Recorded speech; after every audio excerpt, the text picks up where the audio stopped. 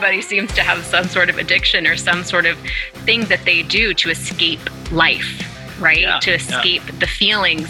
And people come to me and they're often like, I've never done this before. I've never sat, I'm afraid to be alone with myself. I don't know how to do this.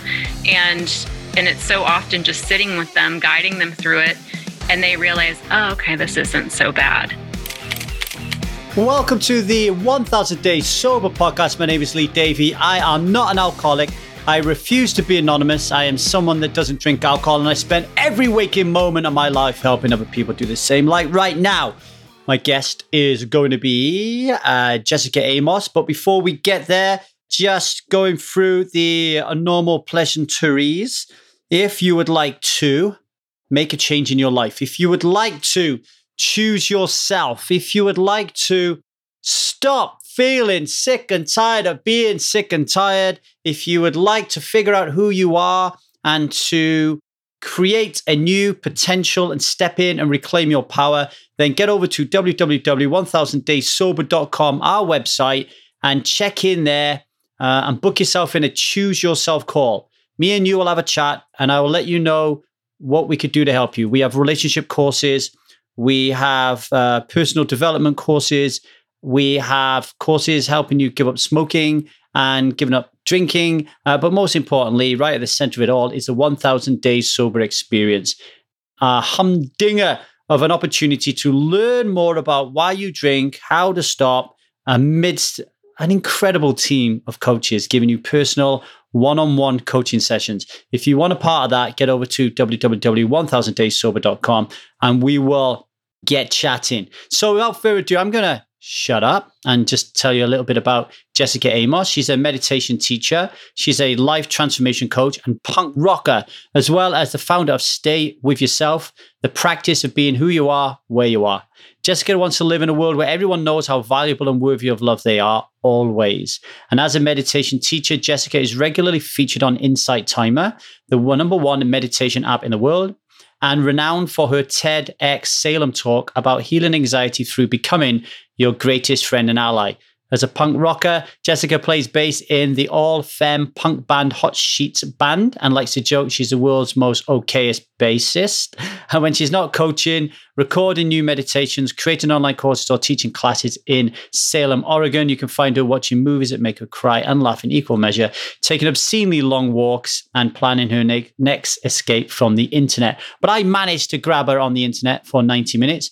We talked about a lot of stuff around meditation and mindfulness, about dealing with thoughts, about dealing with triggers. But most importantly, the reason I got her on there, we talk about boundaries. If you want to work with Jessica Amos or learn more about her, get over to www.1000dayssober.com. Go to the podcast page. You'll find a specific page there for Jessica and you'll find all of her details. All right.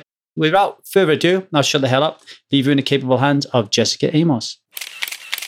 Jessica Amos, how you diddling, Jessica? I'm diddling good. Diddling good. Well, I have already told these peeps who you are, what you're about in the little intro, but I can never do you justice. So just give a little bit of an explanation about what you're up to these days. Sure. Yeah. I am a mindfulness and meditation teacher, as well as a life transformation coach. I am the founder of Stay With Yourself, which is the practice of being who you are, where you are. And that is the foundation of everything I do, everything I teach, everything I do with clients and out in the world. It is really showing people, teaching them, really being an example of what it means to stay with yourself, to always be here with yourself, not betraying yourself for approval, looking outside of yourself for approval, but being right here in the moment with you.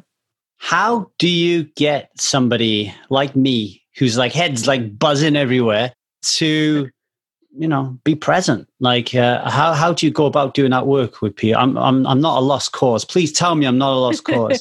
You're not a lost cause. I think that the biggest belief is that people tell themselves they're a lost cause. They tell themselves they're bad at meditation. Then they tell themselves they can't sit still and this, that, and the other.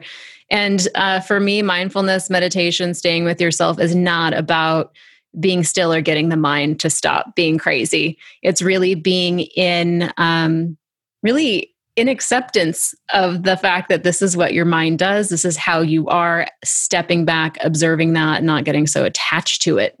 Because that's really the thing that causes the most judgment, is just the attachment and the ideas about yourself and what it all means. Well, let me just hit you with a gem straight out of the gate then, right? So one of the biggest problems that people have when they come to me in the 1000 Day Sober container is they come because they can't control their desire to drink alcohol. If they could, they wouldn't turn up, right? So it's like, Lee, we really need you to help me not think about drinking alcohol.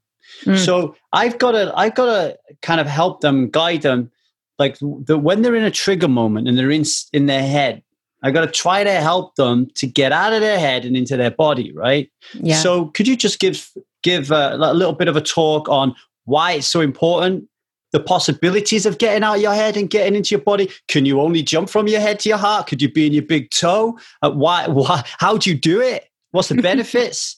Just chucking a load of questions at you randomly. Yeah. Well, let me step back and put myself in that position, because granted, maybe my addiction isn't alcohol, but we all have something. We do. Yep. So I know for me, the thing that I find the most helpful is first just starting with grace, and learning to be uncomfortable, getting comfortable with discomfort. Because when you run up against that urge, that need, that desire, I mean, it's really, really intense, and it can be very difficult to sit in the discomfort of that craving, of that need. And so what I teach is, don't try to get away from the craving. Don't try to get away from the need. Don't try to get necessarily out of your head.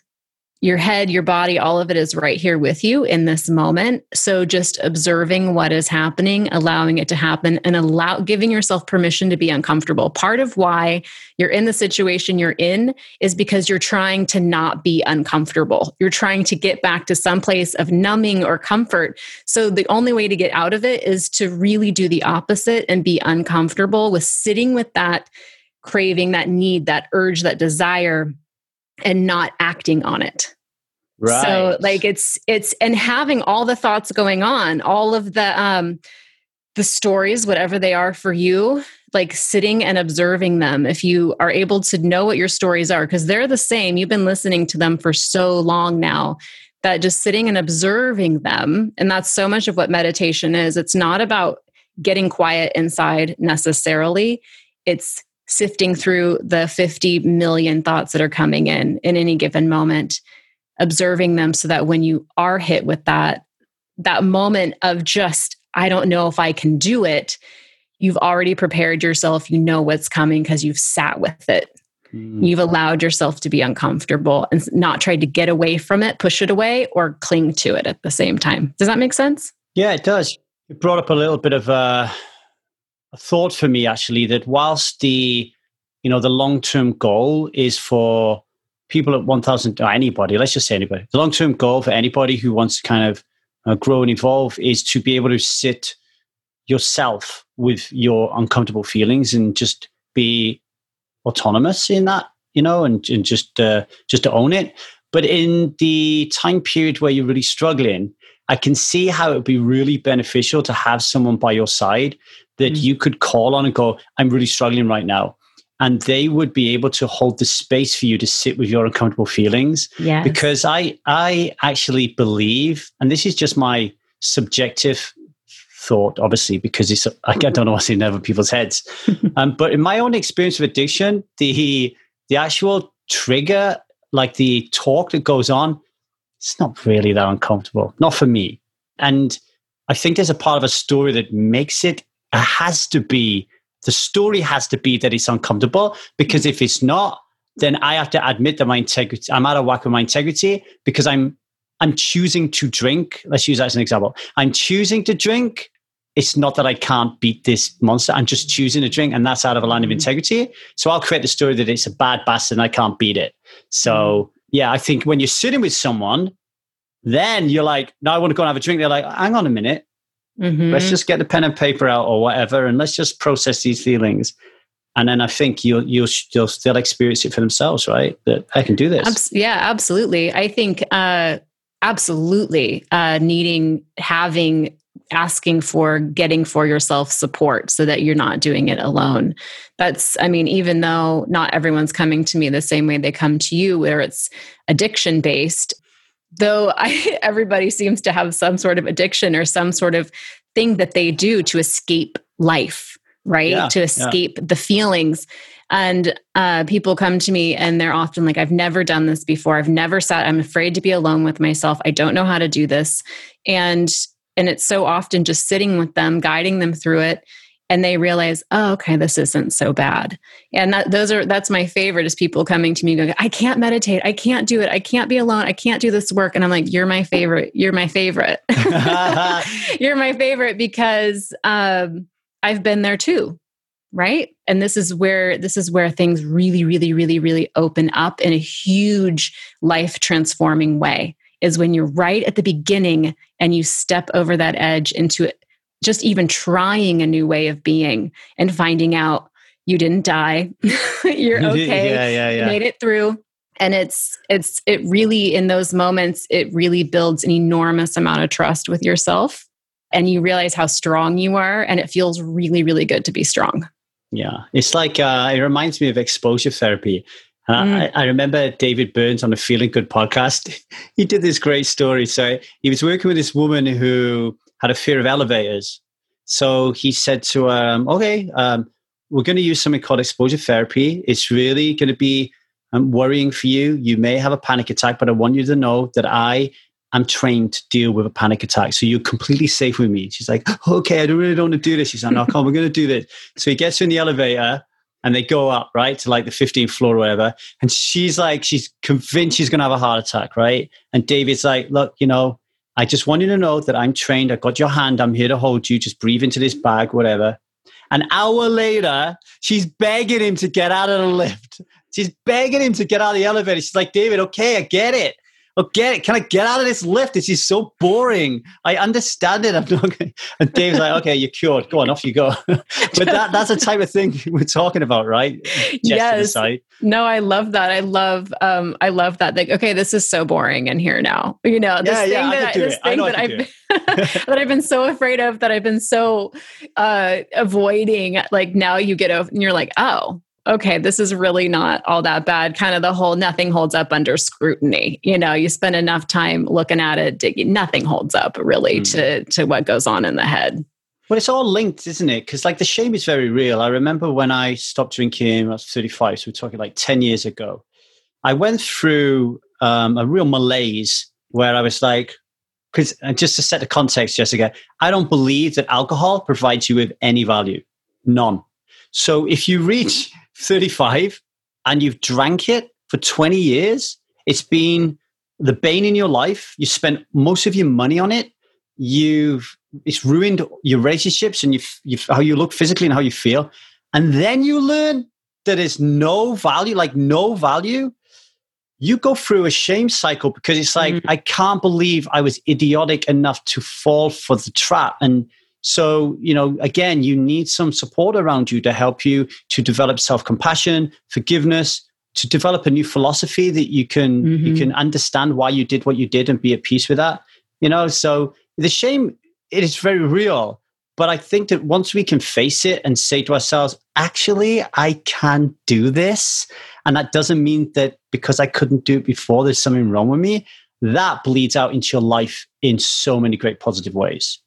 Oh yeah, I totally agree with that. And honestly, as you were talking, I was thinking, well, and where does that whole thing where we shame ourselves and we have all this regret and we feel like all this time is lost, where does that come from anyway? That's also part of the conditioning that got us in this situation anyway. There really isn't, there is no shame. There isn't any shame really in however many years you've spent. They're not really wasted. They've brought you to where you are now, and you can be deeply grateful for that. And it's not to say that it's not still in there to be met with compassionately and lovingly in all those ways, because that's the beautiful gift that comes with having that as well, is that we now get to practice showing up differently for ourselves, and that opens the door. That opens the door to a beautiful life. But we don't get anywhere with regret and shame. And we know that, and we get to learn that through the process.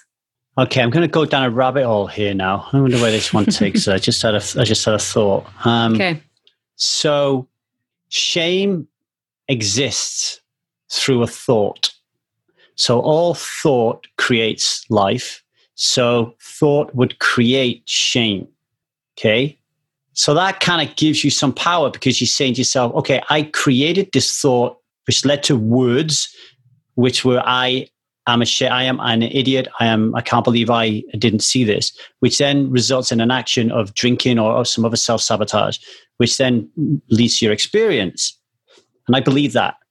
However, not all of these thoughts are generated by me. Yes. So exactly. where are we on that? What happens if a thought just manifests itself in its head that says, I'm a complete waster?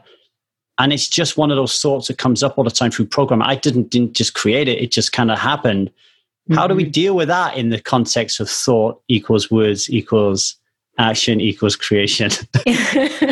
Well, again, honestly, I feel like I agree with you. And I also feel like we got to really surround all of that with so much grace and understanding that it doesn't mean that as soon as you have that thought, you're now creating this thing, right? So much of it is inherited. Any shame, any guilt, any sense that we are bad or not enough in any way, that is not coming from us whatsoever. We inherited that from somewhere. We ingested that poison from somewhere in our life, usually from our early childhood, from the adults in our life who were taking that same poison who was given to them by the adults in their life. It's just passed down unconsciously. And so the fact that you can recognize, wait a minute, I'm good. I was born good. I came into the world good. I'm made of love. I come from love. And all of that is true. So anything that goes against that, any thought, any idea, any belief that is the opposite of that is not true. It is not mine. It does not belong to me. And so it can help to go back and look at family of origin. And really, a lot of us who end up having addictions or any kind of self-sabotaging behavior, we have some work to do, probably around our parents and our childhood and our upbringing. And that's beautiful work to do. And there's a certain point when asking why or where it came from isn't important anymore. It's just a matter of knowing it doesn't belong to you and releasing it without going down the rabbit hole. I had a therapist one time who would always say, don't get on the train. Just don't get on the train. Just sit on the station. Don't get on the train. You know where that you know where that train is going. It is literally headed for a cliff, and you're going to go off that cliff. And you're going to explode in the end. Or like, don't go down the rabbit hole. It is a trap. Like, you can stand by the hole. You can look into the hole. You can know the hole is there. Don't go down that path. So when the thought comes up, don't follow it. Doesn't mean don't get rid of it. It doesn't don't follow the white rabbit. Don't follow the white rabbit. It doesn't mean it's there. We all have that. It's there. But the more you practice, and that is the practice of self-control. So as you practice self-control around thoughts, you find that you practice self-control around alcohol, even self-control around anything, you find that you now have more capacity and more ability to exercise that same thing with your thoughts and with anything else. So it's not to get rid of it, but just to know it's not yours. But you have to adopt the belief that you're good. I like the way you said it's not to get rid of it, because if you lead with that mindset, you're going to be full of crushing disappointment because you can't get rid of it. So the goal needs to switch to, I need to learn to live with it, I guess. Mm-hmm. Yeah, not make it a battle. Yeah. There's something that Sam Harris said that really stuck to me, that really helped me with this whole thought thing was, like while you're meditating, there's a thought, and then it's like, okay, find it. Where did it come from? Where can you find it? Where did it come from in your mind? Go searching for it. So not getting on the train, but where did the thought come from? Not believing it, but where did it come from? And every time I look for where that thought came from, if thought disappears. I can't find exactly. it. Exactly. That reminds me, one of my favorite, this trips me out every time, but I love it. So if you're like really getting stuck in your head, to say to yourself, speak, I am listening. Because you can't speak and listen at the same time. It brings your total mind. You're just like this, like all the gears just start like come to a grinding halt. Speak, I am listening. I like that. Right? It's the same as going and searching for that thought, because it doesn't have an original origin point. It doesn't hold up under scrutiny. As soon as you go searching for it, it's not there. Yeah, I like that. I mean, I because when I was stuck in the matrix, I spent no time thinking about thinking. No, it's just happening to you. Even now, like 10 years into this kind of growth process, I would say. So I would say like I really started to put some forward thinking momentum and some conscious thinking into my evolution. 10 years, like I just recently listened to a guided meditation by Locke Kelly, I think his name was. And he was saying to me, where are you? Where are you now? Where is me? Where is Lee? And I realized that I was here. Like I'm always here. And then he said, that's your self-center, right? And I was like, oh my God, this is where my self-centeredness comes from. Because I'm always making my decisions from here, and those decisions are always about me. And then he was like he went through a practice that moved me from there to my heart. And then I was kind of like, oh, and then kind of making decisions from a different place made me feel a lot kind of like, I don't know what the word is, like a lot more present. Well, yeah, really. I mean, when you think about that selfishness, self-centeredness, I think about even growing up, my childhood or anyone around. I mean, this is really common for most of us.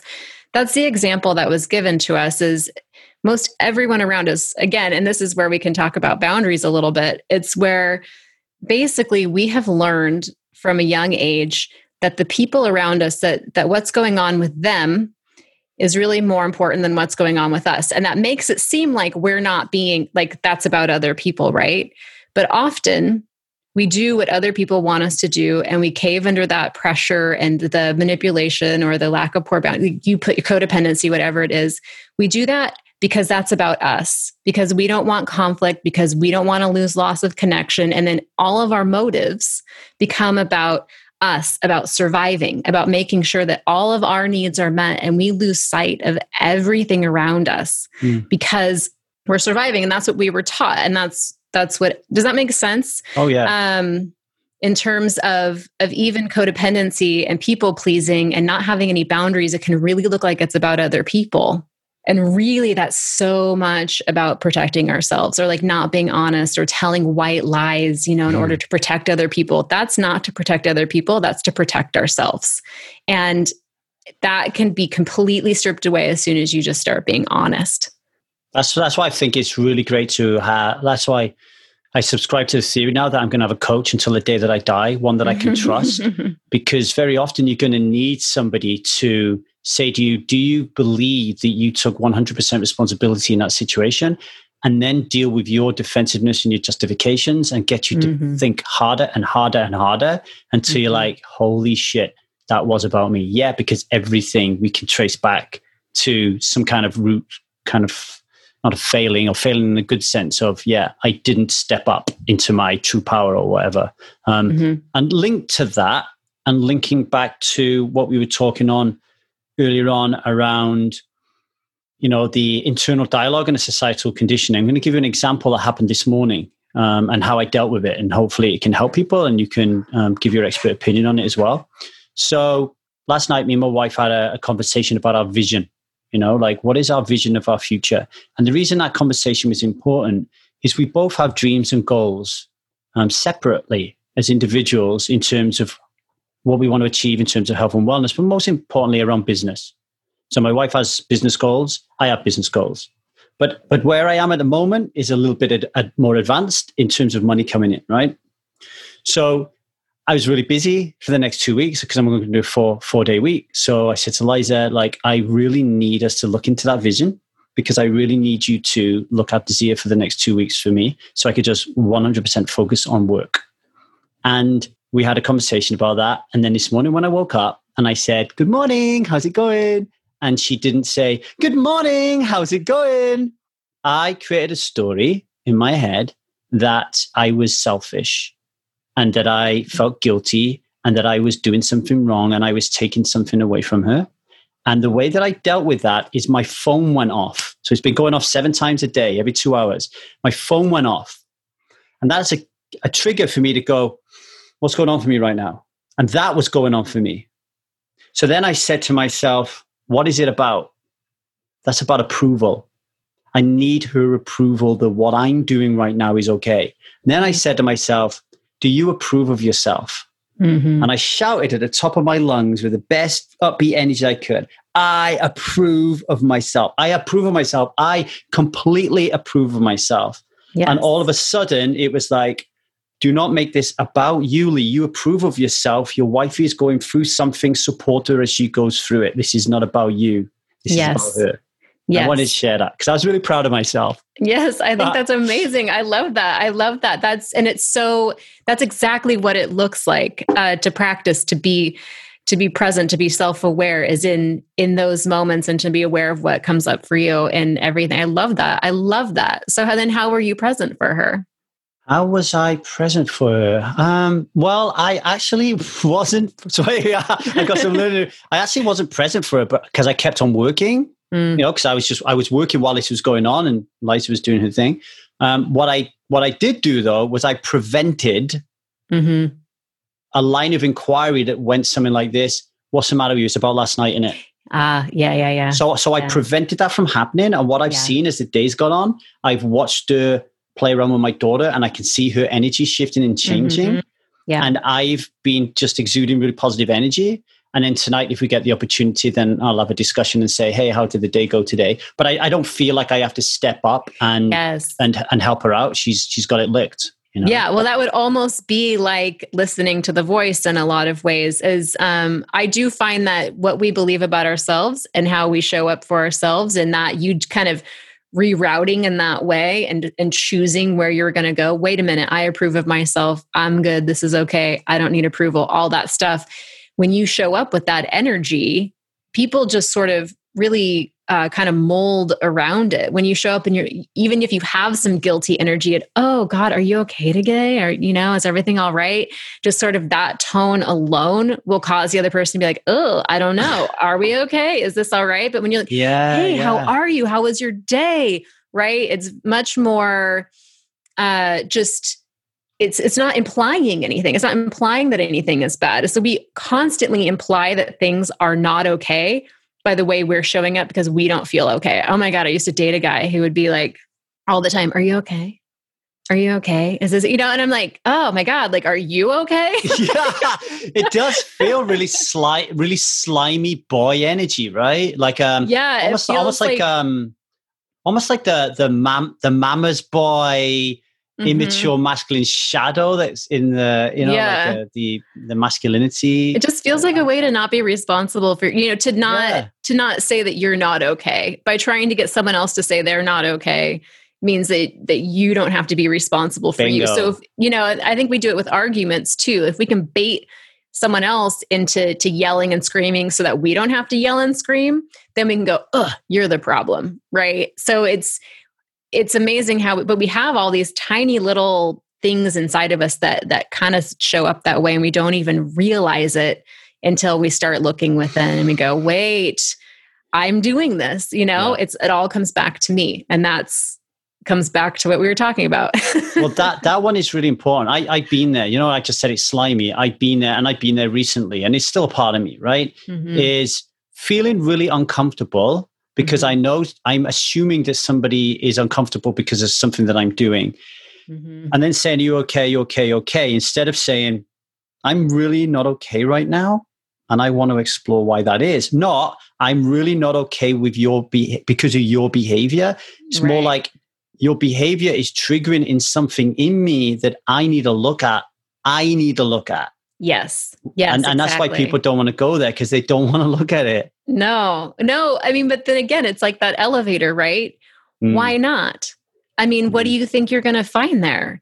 You're just going to find a really good person who's full of love, who's been ignored, and who hasn't been asked any deep or important questions and hasn't been taken care of in any way. I mean, that's why we look to other people to make sure that we feel okay. Again, it's that people pleasing, that codependency thing where we're really not okay, but we don't feel like we're allowed to say it, probably because when we were kids, we weren't allowed to say we're not okay because we'd get shamed or told to buck up or to get over it or whatever it is. So we learn that not being okay isn't okay. And so then if we can sort of project that onto someone else, if they cannot be okay in some way, and we don't have to be responsible for it. But really, it's like there's nothing really there to be afraid of, ultimately. We just don't know because we've never gone there, but we have to give ourselves a chance to go there. I think there's two layers to it. There's we don't know because we've never gone there, and we don't know because we don't know there exists. So what I mean by that totally. Is the reason these conversations are so amazing. And if you're listening to this and you're thinking to yourself, "Oh, I can't stop drinking alcohol because I'm never going to have any fun," right? I'm never going to have any fun. No one's going to ever talk to me. Right, you don't have to go to the pub to have fun. Just get hold of someone like Jessica and speak to her for an hour about this kind of stuff. We're having a laugh. We're getting deep. We're learning stuff. I mean, this is what life's about. This is what connection's about, right? So people listening to this conversation will start to go, "Oh, wow," some light bulb will come on, like, hopefully. But if you're not listening to these conversations, like I wasn't when I was drinking, you really don't know what the heck is going on. So you're never going to say to yourself in your head, you need to look at this yourself. You're just going to blame the other person. Please stop what you're doing. That's all you'll know. Yeah. And if someone comes along and dares to say to you, "Look, buddy, you've got a problem," you'll be like, "I ain't got a problem. She's got a problem." Do you know what happens? It's the worst thing. We surround ourselves with people who are the same. So they are ashamed of confronting you and telling you that you're different. So they support you. So you really, really think that you're right in that person changing. It's fucking crazy. Yeah. No, it really is. And you're right. Like you don't know what you don't know. And then you don't know what it is that you don't know. It's like it, but for anybody who's on the journey of awakening to themselves, of growing in any kind of self-awareness, we all have that moment. I don't know if you do, but I know I have multiple moments throughout my life when I didn't even realize I was ready and open to receive a message that maybe had been coming for me like for years and most of my life. But someone said that thing and I go, whoa, I've never heard that. That just blew my mind apart and also resonates so deeply that it's completely life-changing. So I think that's part of it, right? Is if you're listening to this at all, then you probably had that moment on some level. And maybe this conversation is giving you some of those moments because they're available to us all the time, right? Yes. And so it's allowing that. It's just receiving that and also not beating yourself up for not being where it is you would like to be, for still being reactive, for still having your shit come up, for still doing the blaming or the avoiding or whatever it is. Again, that's where the self-compassion, the grace comes in, because it doesn't do any good for anybody ever to then beat yourself up for not doing it perfectly. No, not at all. Have you ever read Conversations with God by Neale Donald Walsch? No, but pretty much everyone I know has read it. Oh my God. All right, folks, this one's going to blow your mind, right? Well, it blew my mind anyway. But the context is Neale Donald Walsch honestly believes he had a conversation with God. And he wrote this conversation down in his book. And one of the questions Neale asked God was, "God, like, why aren't you helping me reach my potential? Like, why is it so difficult for me to reach my potential?" And God said to him, "Dude, like, I've been giving you signs from the moment you were born. There are signs everywhere. I'm fed up of giving you these signs. They're all in front of you, but you choose not to look at them." So ever since I read that, it blew my mind, right? So when I pray, yes, ladies and gentlemen, I've started to pray.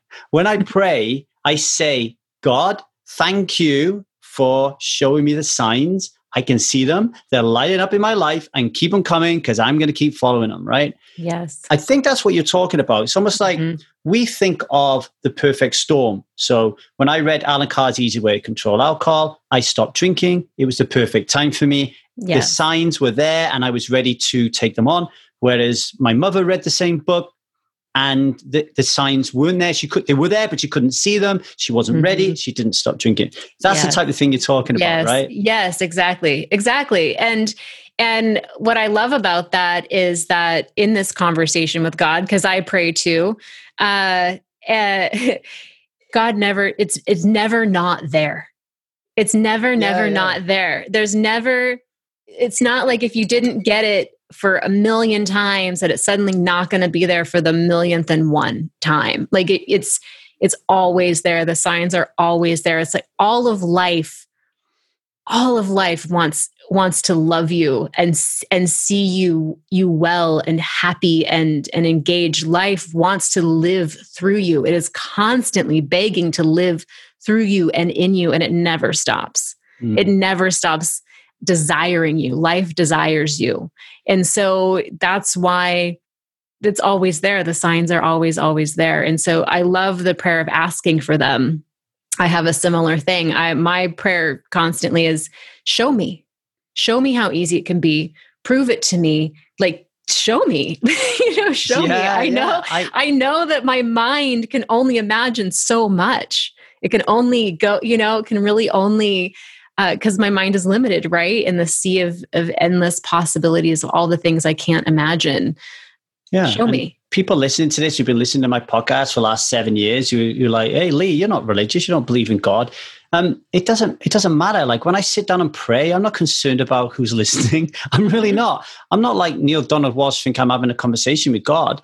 I'm praying because I believe in the power of prayer scientifically.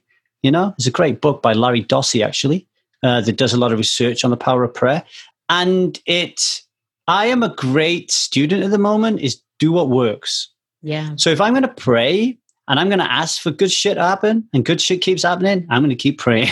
Yes. Right. Yeah, I know. I've been thinking about prayer too. So I grew up in a kind of a weird home, but there was religion in a part of that. And so prayer was a huge part of my growing up, praying in church, and my parents were praying. We prayed at every meal. Just grew up with a lot of prayer. And then when I grew up and realized I don't really believe all that stuff, and I stopped going to church, I was really like, I'm not going to pray. I'm not going to pray. Yeah. But then I had this realization that I still pray all the time. And it's not necessarily to that God that I learned about in church that's waiting to rain down judgment, or, who giveth and taketh away and all of that. In so many ways, it feels like I'm praying to myself. I'm praying to something. I'm praying to something that I believe in. And I'm a lot of times just praying to and speaking my desires. And the more that I pray, the more I just feel that growing within me, the more that I feel. I mean, I think that's some of what, when people talk about manifestation, and I've been thinking about this thing so much and I've been really wanting it. And then I ran into somebody and they just had this thing. Our thoughts are prayer. Right? Yeah. Everything that we say is prayer.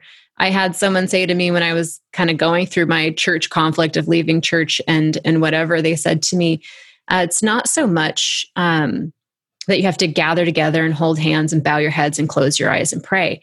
Having any conversation with any person is prayer. This conversation right here is prayer. If you are listening and it resonates with you and desire is sparked within you, that's prayer.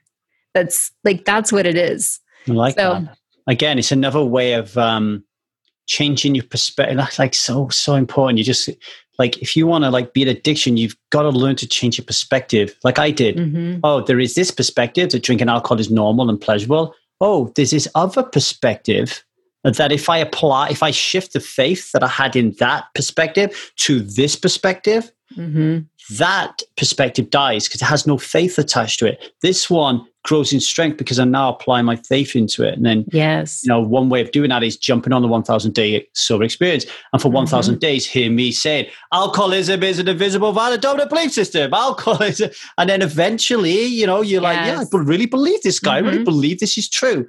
And you get more, and that's how it goes, It's where you get to now choose your programming. Yeah. When we're young, we had all this programming and we're just little sponges and we take it in and we're like, oh, now you have this mess of a life, and you weren't conscious. And now you get to consciously choose. You're already believing all kinds of things anyway. And this is now where you have the power of choice. You get to choose what you believe. You get to choose, where you put your faith. You have faith in things. You have belief in things already. That. So now you get to choose. And another good thing that's been said to me over the years is, if you are willing to go to give a bunch of time and thought and energy to this list of all the bad things that could happen, all the bad, all the negative, this is how all the things that could go wrong and the worry and then this and that. then you must also give equal diligence to all the things that could go right. How could you not, in a world of endless possibilities, if you can entertain the endless possibilities of everything that could go wrong, endless possibilities of things that could go right also exists. So starting that practice of also engaging with endless possibilities for positive outcome, because we already know what it is to engage with all the negative outcome in terms of belief and engaging. So this other way, and again, it can be kind of uncomfortable because it's new and we're not used to it, but huge power in that. Or we think it's new until a guide gets you to dig back and remind you of all the mastery experiences you've had. So That's for me, going through a divorce, you read about it being so horrific. It is horrific. But then you think, I got divorced. And then because I got divorced, I had a child, which I would never have ever had under any circumstances had I stayed in that relationship. And I would never have fallen in love with my wife that I have now and built this company. Like, as a result of that absolute horrific pain and suffering that affected so many people. Yes. Right. And we as human beings are able to deal with anything like that. And that is nothing. You read something like Viktor Frankl, and oh my God. I have that book sitting here. See, there's a sign. So, there's a part in the book where Frankl's saying there's this photograph in one of the concentration camps of people piled on top of people. And they look, I can't remember it completely, but it was like the commentary was that they look so miserable. And he was like, no, we were so happy because I can't remember, we were so warm, or we were just about to get fed. Yeah. Yes, exactly. Again, it's perception again, and understanding that joy can come out of great devastation, no matter where it is or what's happening to you, And so much of that, I mean, that's his whole main point in the book, is that we always have a choice. I mean, and I love that he was in a concentration camp and he's able to say this, it really wasn't the strongest in body of us that survived. It was those who were strongest in mind. So again, that's where it comes back to, let's not try to get out of our mind. Let's try to just be strong of mind. Let's be aware that we have power over our minds. We have choice in that. And that's kind of his whole point, is you get to choose your experience in any given moment, no matter what is happening around you. I like the fact you had that book there. So funny. All right. we did say we was going to talk about boundaries. Yeah, we did. That's okay. Did. So let's talk about boundaries. Okay. What are boundaries? What are boundaries? That's the biggest. What's so funny is I talk about boundaries all the time and no one ever says, like, what are boundaries? Boundaries are the way that you communicate your value to other people. And you don't have to necessarily feel your value and your worth to communicate boundaries. I feel like they sometimes go hand in hand. As you begin to practice boundaries, you begin to feel a little stronger in who you are and in your worth and in your value. They really do communicate to other people how you want to be treated as well. That would be the short truncated version. What does it mean if you don't have boundaries? What's it mean? Talking from personal experience. Okay. So boundaries is a word that, okay, let's go straight into a metaphor. How's this? Yeah. I like this metaphor. I think this gives the perfect picture of boundaries. So imagine that you have a house. I like to call it the heart house. And out in front of this house, you have a garden area. And around this garden and around your heart house, you have a fence. And it's a picket fence. It's a low fence. It's a fence that like comes up to the hips or the waist. Like you can converse over this fence with your neighbors. It's not a wall. It's not a fortress, right? So just picture this. It could be any kind of house, garden, fence. And it's your job, it's your responsibility to caretake for this garden and keep this fence in good repair. And it is completely up to you who enters through the gate into your garden. And you can have sort of layers of your garden. So you have sort of your outer garden, a little, 4 layers into your garden before you get to your house, which is maybe at the center of the garden. And you can decide what is required in order for someone to come through the fence. For me, a basic level of kindness and respect is required for someone to be able to even come into my sphere, if there's no respect there, you don't get to come into my space. And then so on and so forth. Maybe there's empathy in there, there's love, there's mutual blah, blah, blah. Okay. So that's like the metaphor, right? So someone who doesn't have very good boundaries is somebody who is like not tending to their own garden. Their whole garden's in disrepair. Their fence is falling down. They're not even sleeping and living in the own house of their heart, but they are over making someone else's garden look better and greener and taking care of someone else's property and feeling really, really good about it because look at how beautiful this garden is that's not theirs. Okay, so I can see that. That's how I see people who don't have boundaries are typically so invested in making everything good for everybody else.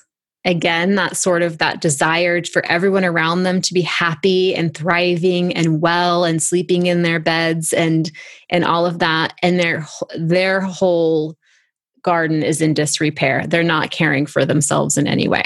That's typically... that would be the extreme version of not taking care of your garden. And you might tend to your garden a little bit, but you might have some kind of pushy neighbors that like want to just come barging in through your fence. And then you feel bad and you don't really want to say no because they might get upset and blah, blah, blah. There's just like so many things that go into that. Does that make sense?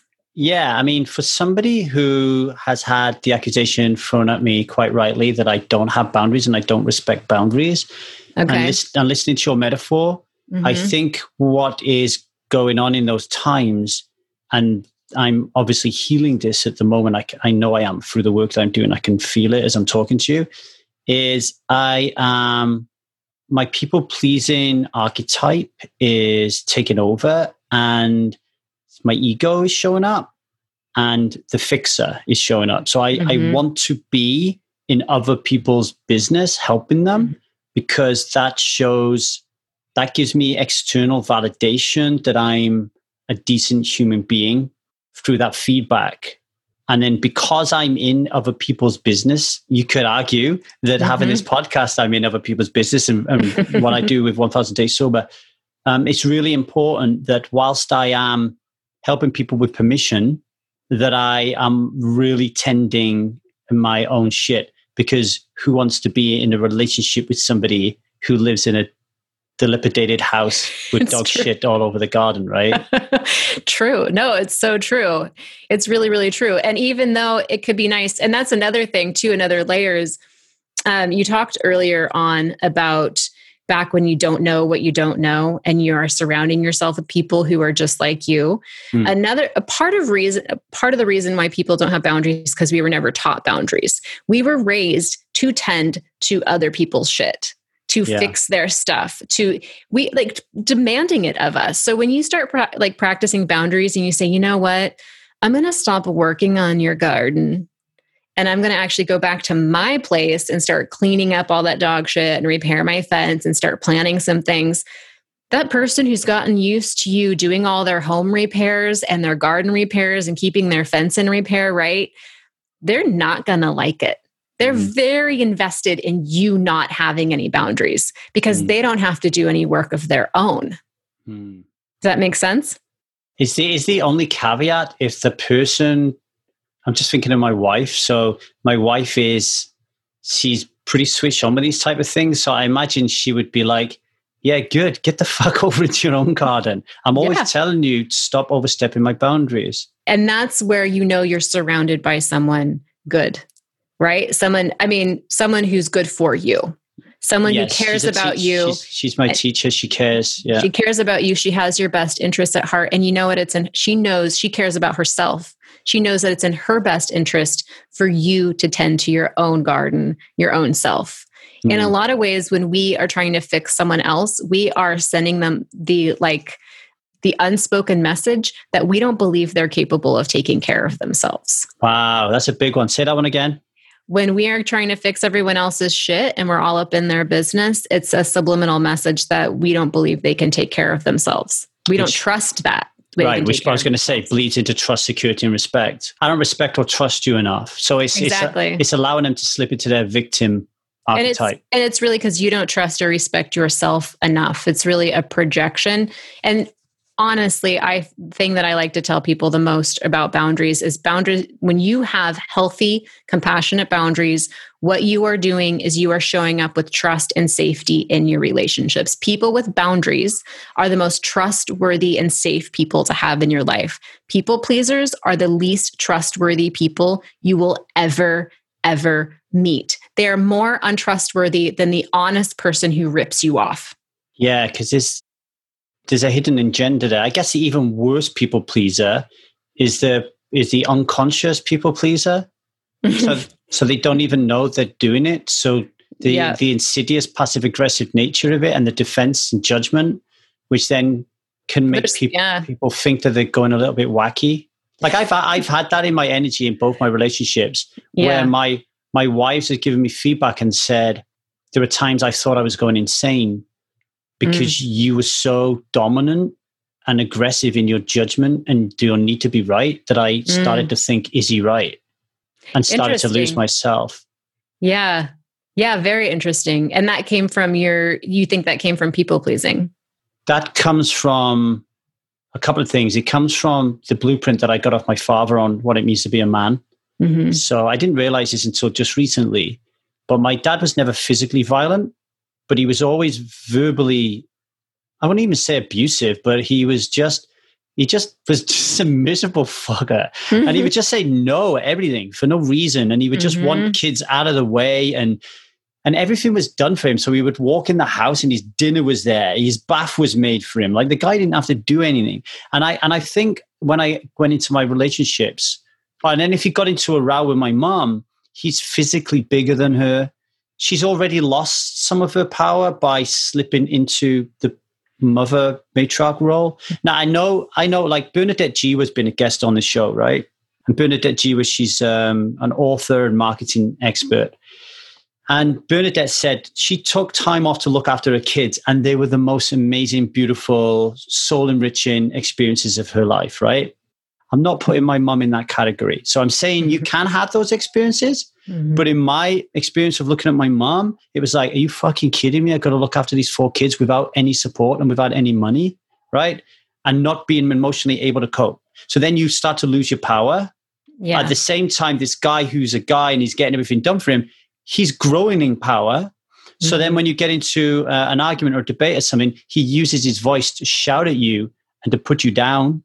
Yeah. And then you don't fight back because you can't fight back with this guy because he's unreasonable. That followed me into my relationships. Oh, absolutely. Yeah, absolutely. I have a different story, but very, very, very similar. And if we're talking about boundaries and how we're showing up, I grew up in a home where I had an abusive step parent. Mostly he was abusive towards my mother, and then verbally abusive and angry. And there was just this walking on eggshells and this fear in the house at all times. And my mom, everyone was just like, oh, she's so sweet. I love my mom. She is sweet. And something that went on in our household was, okay, but we're not going to tell your dad. We're going to do this, but we're not going to tell him. Yeah, I used to have this. And a lot of sneaking and a lot of lying, like so much lying. That's where I learned to lie at a really young age. I became a very, very good liar. And that's why honesty is so important to me now. But there were no boundaries. There was always someone either in your space or coming into your space, telling you what was wrong with you, telling, that upset, that angry, just projecting. Right. And then even, with my mom being like, oh, well, let's just do this to make sure that he's okay. Like it was all about not upsetting this big angry man in the house, this big baby. Do you know you just hit the nail on the head? He's not a man. He's not a man. He's a wounded little boy. Yeah, exactly. And he is. And I know some of his story, and I've wept and cried with grief around the fact that that's never been really healed for him because it's really awful. He's been through some terrible shit, but it doesn't mean it's okay. And so I grew up not really knowing, and then showing up in my relationships, being passive aggressive and lying and being manipulative and codependent and people pleasing. And then also being like really blaming and resentful and all the things, like really similar to what you're saying. And a lot of that just came from not learning what it meant to be respected, to have my boundaries, my autonomy, my individuality, like just respected growing up. I was another pawn, another tool, another nuisance, or another outlet, depending on the spontaneous, whimsical, ever-changing moods of the household and of the family. And so learning boundaries is huge because it actually gives you a stable point from which to operate from. Your metaphor really helps, actually. Mm-hmm. People listening to this, folks, the metaphor helps. So as Jessica was talking then, I was picturing, I should have probably been listening, but I was picturing my house. And I was thinking to myself, what would I do if somebody leaned over my picket fence and shouted in a megaphone? Yeah. We'd probably call the police, right? Right. Yeah. So if you use that metaphor, you can go, oh wow, I can't do that. Like I wouldn't accept that in my life. Mm-hmm. Where's my personal boundaries here, right? Mm-hmm. I wouldn't accept that in my house. So why would I go in someone else's house and do it? So I think that metaphor really helps. The other thing that came up when you was talking there is I have a program called Who Am I? It's a 15-week self-discovery program for people who want to learn who they are because they're just getting out of the matrix or they're still stuck in it. Mm-hmm. And one of the things I get them to do is I say to them, describe your bedroom.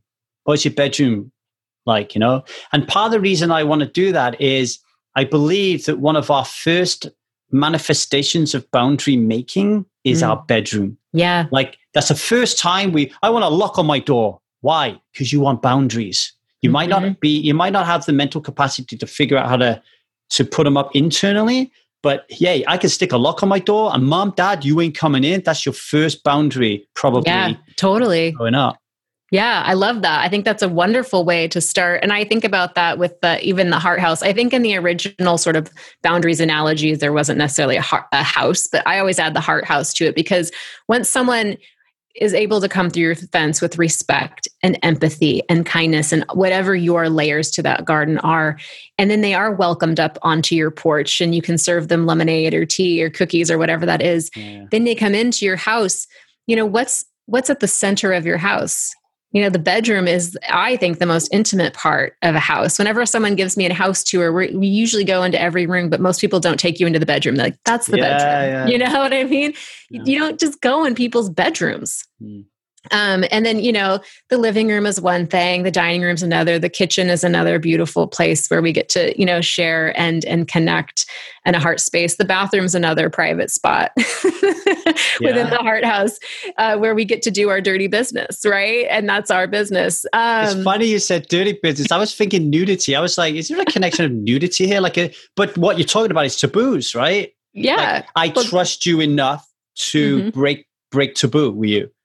Totally. You can watch me poo. I'll pee in front of you. I'll poop in front of you. Yeah, exactly. This is the place. This is the place where you let it all hang out, and the bedroom is a similar place. So you could build on this metaphor, and what I love about it is I think I added that heart house based on someone else giving me the garden metaphor, right? So you take it and you make it your own. And it's true. You wouldn't just let someone come in and barge through your gate or whatever, but you need to have a gate to begin with.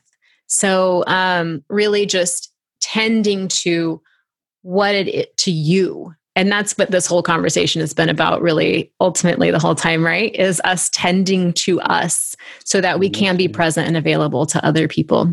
You need to start with a gate. I like that quote. I like writing these little quotes. You need to start with a gate. You need to start with a gate. Nice.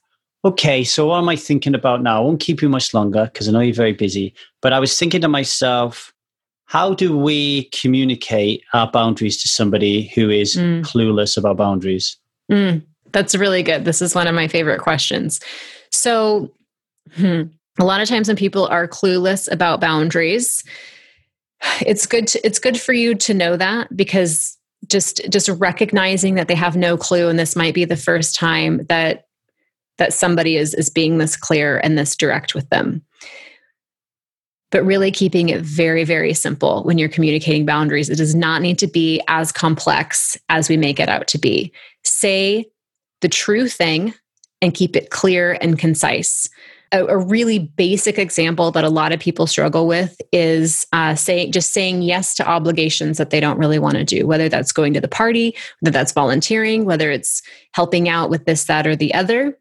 Struggling to actually just say, that doesn't work for me. Not at this time. I have to think about that and get back to you, right? These are really, really basic and simple. And then when the person's like, oh, come on, it's not going to take that much time. It'll just be really quick. And and then I'll take you out to lunch. And right. And they're trying to like get you to do it because they're not used to that, or that usually works for them. That's how they get what they want, is by trying to come over your fence and drag you into what it is that they need and want. That's when you use your cocktail line. A friend of mine calls it a broken record. I like cocktail line a lot better. It's classier. Where you just, that same statement you gave them, that's really not going to work for me. That's really not going to work for me. That's really not going to work. Every time they try to get you back in. And a lot of times people don't actually try that hard. It's just we build up in our head that this is going to be a really hard thing to do. So the cocktail and keeping it clear and simple, no explanation. Do not explain yourself. Do not apologize. Do not apologize. Do not apologize, because there's nothing wrong with having boundaries. So it's really, really just saying the true thing. And that's another part of it is, I'm not going to come to the party tonight because I really need to stay home and rest, right? I'm not sick. There's not another emergency happening anywhere else. The dog didn't eat something it shouldn't, which is all the lies that so many people tell, right? Say the true thing. And they might be disappointed. Know that other people are going to be disappointed, and it's okay for other people to be disappointed. Do you know what just come up for me then? I remember when I worked on the railway. I worked on the railway for 20 years, by the way, Jess. You probably don't know. Nice. No, I didn't know that. And I was away at some managerial retreat or something. And my boss said, the boss wants to speak to you. He's in the ballroom. And I walked in the ballroom and there was just one table right in a corner. And I walked all the way over there like a little boy. I sat down and he was reading his notepad and stuff. He didn't even look at me, right? He must have been for 5 minutes, but it felt like an eternity. And then he stopped and he looked at me and he said, honestly, how uncomfortable was that for you? And I was like, so uncomfortable. And he was like, that's your problem. That's your problem. And then he just got back on his paper again. And I said, do you want me to go? He's like, yeah. Amazing. Right. And then so I just left. And then my boss was like, what did he say to you? And I told him, and my boss was confused. Later on, it was a really good thing that he wanted me to do. But he was making a point that, lady, if you want to evolve, you want to grow, if I want you in my team that's going to lead this company, you've got to stop talking. You've got to stop fixing. You've got to start learning uncomfortable silences. And when you said that you would say, that doesn't work for me, I felt so icky inside, because I was like, oh, that's going to end with a silence. Mm-hmm. And I'm going to have to sit and be in that silence. So this is what come up for me, Jess. And for people listening, this is why the Strive Support Forum, for me, like our community, is so important. If you're struggling with this shit, right, and you go on Strive and you say, Lee, can you do me a favor? Do you mind if I just hop on a quick Zoom call with you? I need to go through this boundary conversation with you because I'm really uncomfortable with being in uncomfortable silences. Would you practice that with me? How many people honestly, hands up everyone listening, how many people honestly practice this shit? What we do is we listen to something like this. We think that's a good idea. Most of us will forget it. Some of us will put it into play. It will backfire on us and we'll give up. Practice. Yes. Yeah, you made such a good point there. I'm pointing big time at you. Practice. Big point. Don't just give up. I mean, that's a part of it, is you can't just try one time and be like, they didn't listen to me. They didn't, that didn't work. That didn't go well, and I'm using my whiny voice because that's how we all tend to be sometimes. Yeah. No, keep doing it. Keep doing it. Expect that's going to happen. It's going to happen. And you're going to show up and you're going to be like, I had every intention and I had it all set up and I knew exactly what I was going to say. And that didn't go at all how I planned. But you might show up the next time and go, okay, maybe you did 10% of what you had intended to do. And the next time it's 20% and 30% until you are really, really doing a much better job at practicing boundaries. It's called a practice for a reason. And I can honestly tell you, I teach on boundaries. I talk about boundaries. I am like all about the boundaries. And just this last week, I said yes to some things that, well, I wanted to say yes to, but I really didn't have the energy for. Yeah. But I said yes to them anyway, and I gave my energy to them anyway. And I was exhausted. You should have seen me this weekend. I was just, I'm not getting out of my, like, I had to just completely, and I felt terrible. I felt really tired. I did not feel well. And I realized it's because I just said yes to too many things. And that can be part of it. There's so many things to say yes to, and you want to say yes. And some of it's just really reserving your energy levels and being clear on what your yeses are and what your nos are. I make very, very few commitments at this point, and I still ended up having a week like that. So it's a part of it. We learn from the doing.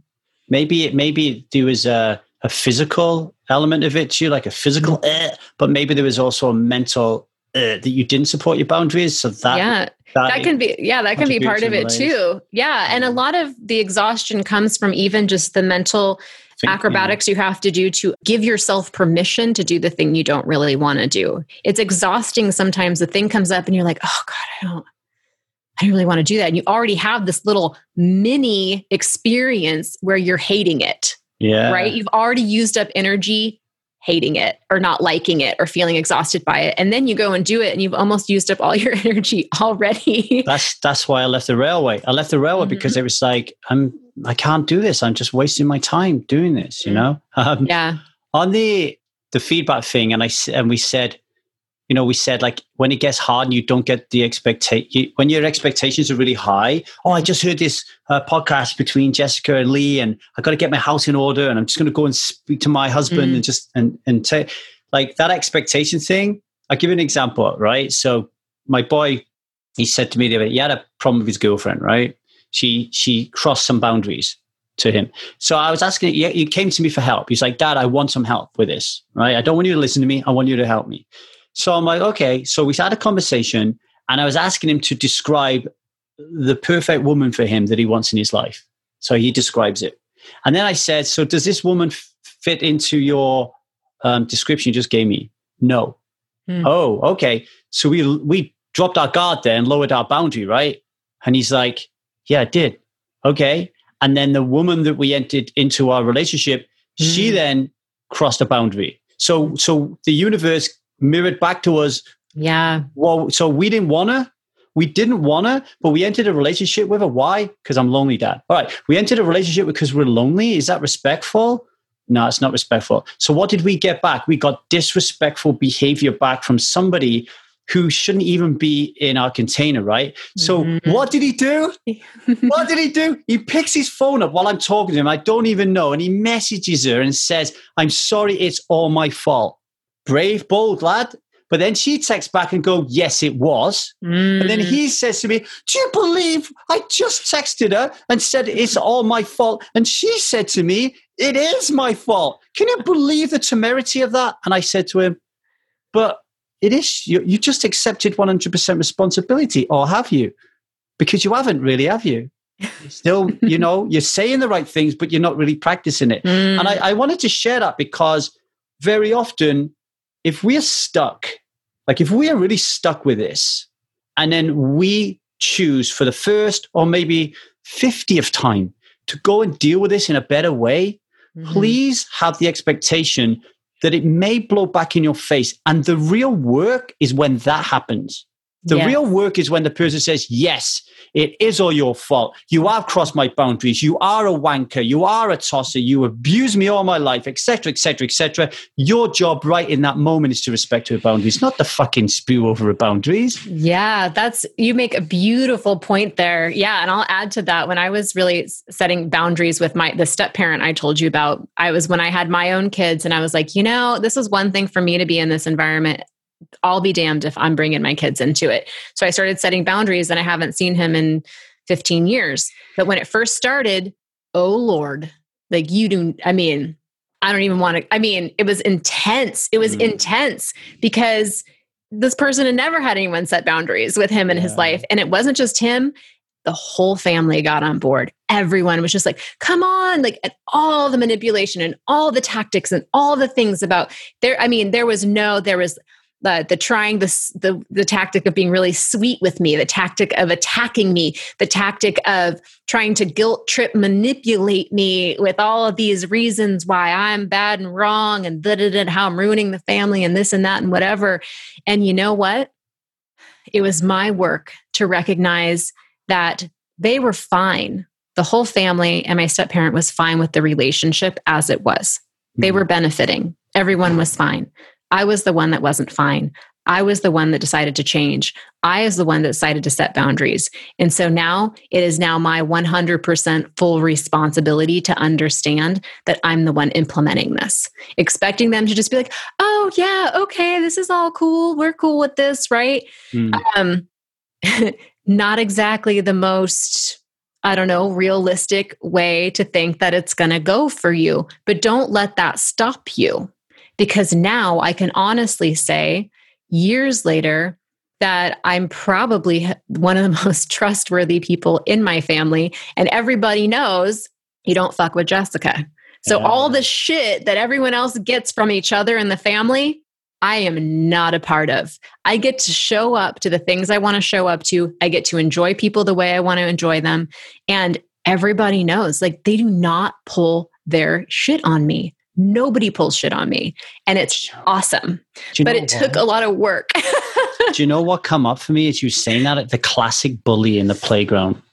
So I was a bully and a victim of bullying. But one thing my dad did teach me, which I did teach my son, but I've grown out of that. I won't teach my daughter, is if somebody comes at you and wants a piece of you verbally, just smack them. Right? This is my dad told me, right? So someone would come into my face, don't matter how big they were, and I would smack them. That guy wouldn't come back to bully me again. He'd go and pick on someone else who wasn't going to smack him.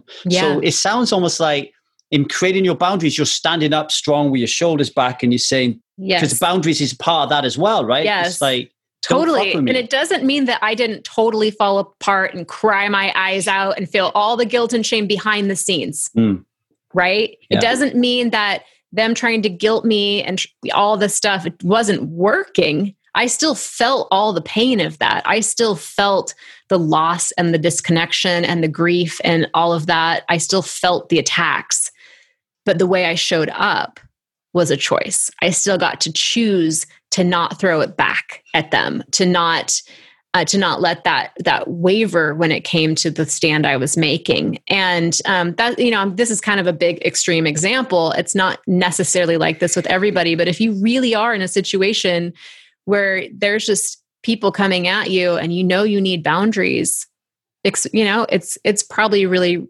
expect maybe some pushback. Well, because they're benefiting from you not having boundaries. Well, the beautiful thing about this podcast is a lot of the listeners will be the people who are actually the abusers. So the people who are listening to this will be abusing people and overstepping people's boundaries.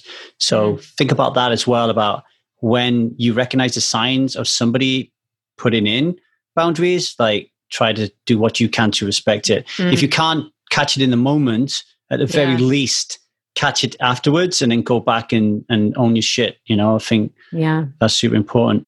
Last thing I want to ask you before you go, and I'm assuming it's the same way as what you said about how to enforce boundaries. What about consequences? So, if you can't just keep letting somebody cross our white picket fence, how do we explain consequences? Is it the same in a very simple and concise way? Yeah, it really is. It's really so, stating the boundary, clear, concise, truthfully, no explanation, no apology, just keeping it really, really simple and clear, something you can repeat over and over again if you need to. And as you repeat that over and over again, if they're not getting it and they're, saying, but da-da-da, and, using all the tactics, right? And you're saying your cocktail line, this and that. Eventually, if it gets really nasty, if they're really not being cool, know that you can always leave. Like you can always walk away. And like you can give a warning if you continue to talk to me like that, I'm going to walk away. If you continue to talk to me like that, I'm going to hang up the phone. If you continue to talk to me like that, I'm not coming. If you continue to talk to me like that, this, right? And then the really, really important thing is to actually follow through on that. Because just like with children, it's the same with children. It's like you can say no and no and no and no. And then you say yes that one time. And now they're like, oh, we can get her to say yes. Yeah. Right. So it's really just a matter of really being consistent and persistent. And I know this doesn't always apply. Like when I say, oh, you can just leave, maybe you live with somebody who's constantly crossing your boundaries. You can say, I'm walking away from this conversation. I'm going to go, you always have the choice to walk away, and you always have the choice to leave. Hopefully, if you don't have a choice to leave, we should be calling a number for you, I think. But walk away, cut off the disconnection, because that's part of it. Is part of why people try to keep you hooked and to bait you into that, is because it makes them feel connected to you. You've built some sort of weird, codependent, enmeshed thing going on. And probably for you, it's created connection too, but it's false connection. It's not true connection. It's not true safety. It's false. And so they want to keep you hooked in. So by unhooking and not engaging anymore, they are forced to sit with themselves. As soon as you stop engaging, they're forced to sit with themselves and their shit, because you're not carrying it for them anymore. It's almost like the way you can do it is, you could also, like I was thinking, you could say, as a man who's been the person, like I've been on the other end of that, where my wife has said, I've had enough. It ends now. I am not talking to you anymore. Mm-hmm. That's like a red flag bull to me, because I'm being told what to do. Mm-hmm. So I think what is important in this whole thing is feedback. When this all died down, it's, you did not respect my boundary when I told you to stop. That is like, that is, you keep doing that, we do not have a relationship. I'm telling you that you did it again. You need, so that feedback is really important. The other thing is, what I really react to is, Lee, I love you. And for the sake of our relationship, I can see that right now you're not capable of making this decision. So I'm making it for us as a family. We're not having this conversation right now. We can carry it on again when we've both calmed down. But right now, this is not good for us as a family. That gets to me a lot better than like, no, I'm walking away. I'm not having this conversation. Yeah. But sometimes I can see why that is definitely needed. Definitely. If you've got somebody who just wants to, again, if someone slipped into their, I want to be right, judge, victim kind of mentality.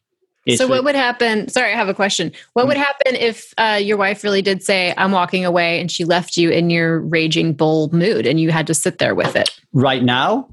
Like, you know what I mean? Like in that scenario that you gave, where she doesn't have to soften it for you or invite you to have a conversation about it later, where you really are cut off. You really have to sit there in that moment with all of those feelings, and you can't express them.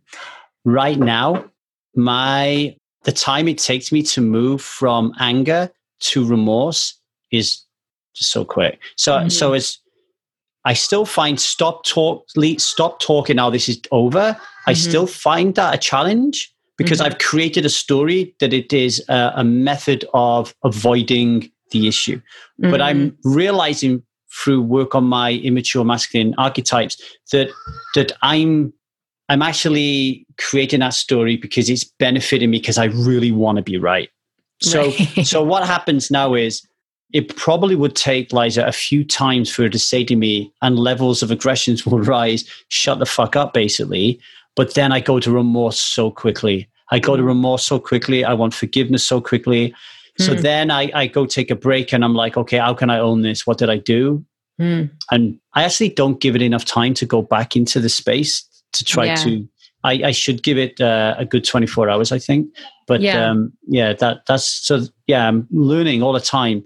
More meditation and mindfulness has helped me get it more in the moment and more presence and practice. But I'm really good at, what do I teach people? It's the repair and rupture. I'm really good at the repair work. I think if you used to ask Liza, she'd give me a gold star on repair work. And she'd say, probably got a silver star on rupture. Yeah. And I mean, I think repair work is really important. And part of the repair work too is communicating how you want her to communicate to you when you're in that state, and then respecting. That's one of my favorite questions that I used to do with a partner, is like, okay, you don't like how I'm giving you feedback. How do you want me to say it? Right. So then I would say it and he would still not like it. And I go, all right, then. That's your word, you know what I mean? So I think there is something to when we communicate to someone, this is how I want to be treated. And this is when I'm in my space where I'm all caught up in my shit and I'm not seeing or whatever, it's really nice to tell them how it is you want them to reflect that back to you, so that when they do it, you're kind of like, okay, it doesn't actually change the fact that I still want to keep doing this thing. Yeah. But now that I've said it and I've told you that that's how I want you to treat me and talk to me, and because I'm aware and I'm conscious or whatever, now I kind of have to. Like, you got to own it. It's like now I really have to, because I told you that's what I want. Yeah. When you say it, you can own it. But when someone else says it, you can defend it. Exactly. So I think that's, maybe tell her how it is you want her to say it to you. I mean, whoever's listening, tell them, when I'm in that space and I'm crossing your boundaries, this is how I want you to address that with me. Now you've said it. And when they address it with you like that. Yeah. This conversation just goes to show that, like, relationships are our biggest challenge, not just like on a interpersonal level, but in the world. If you look at what's going on in the world right now, it all comes. We've had a guest on here a couple of times called Melanie Joy. She wrote a book called Getting Relationships Right. She said the key to changing this world is in relational literacy. We need to learn to communicate better. And I hope that for the last 90 minutes, we've done that. Jessica, it's been a really beautiful experience talking to you. I'm sorry, I hope I didn't disrespect your boundary by running too late. That's okay. I've been having a really good time. So thank you for having me. It's been a joy. I've really enjoyed it. Until the next time. Thank you, Jessica. Thank you.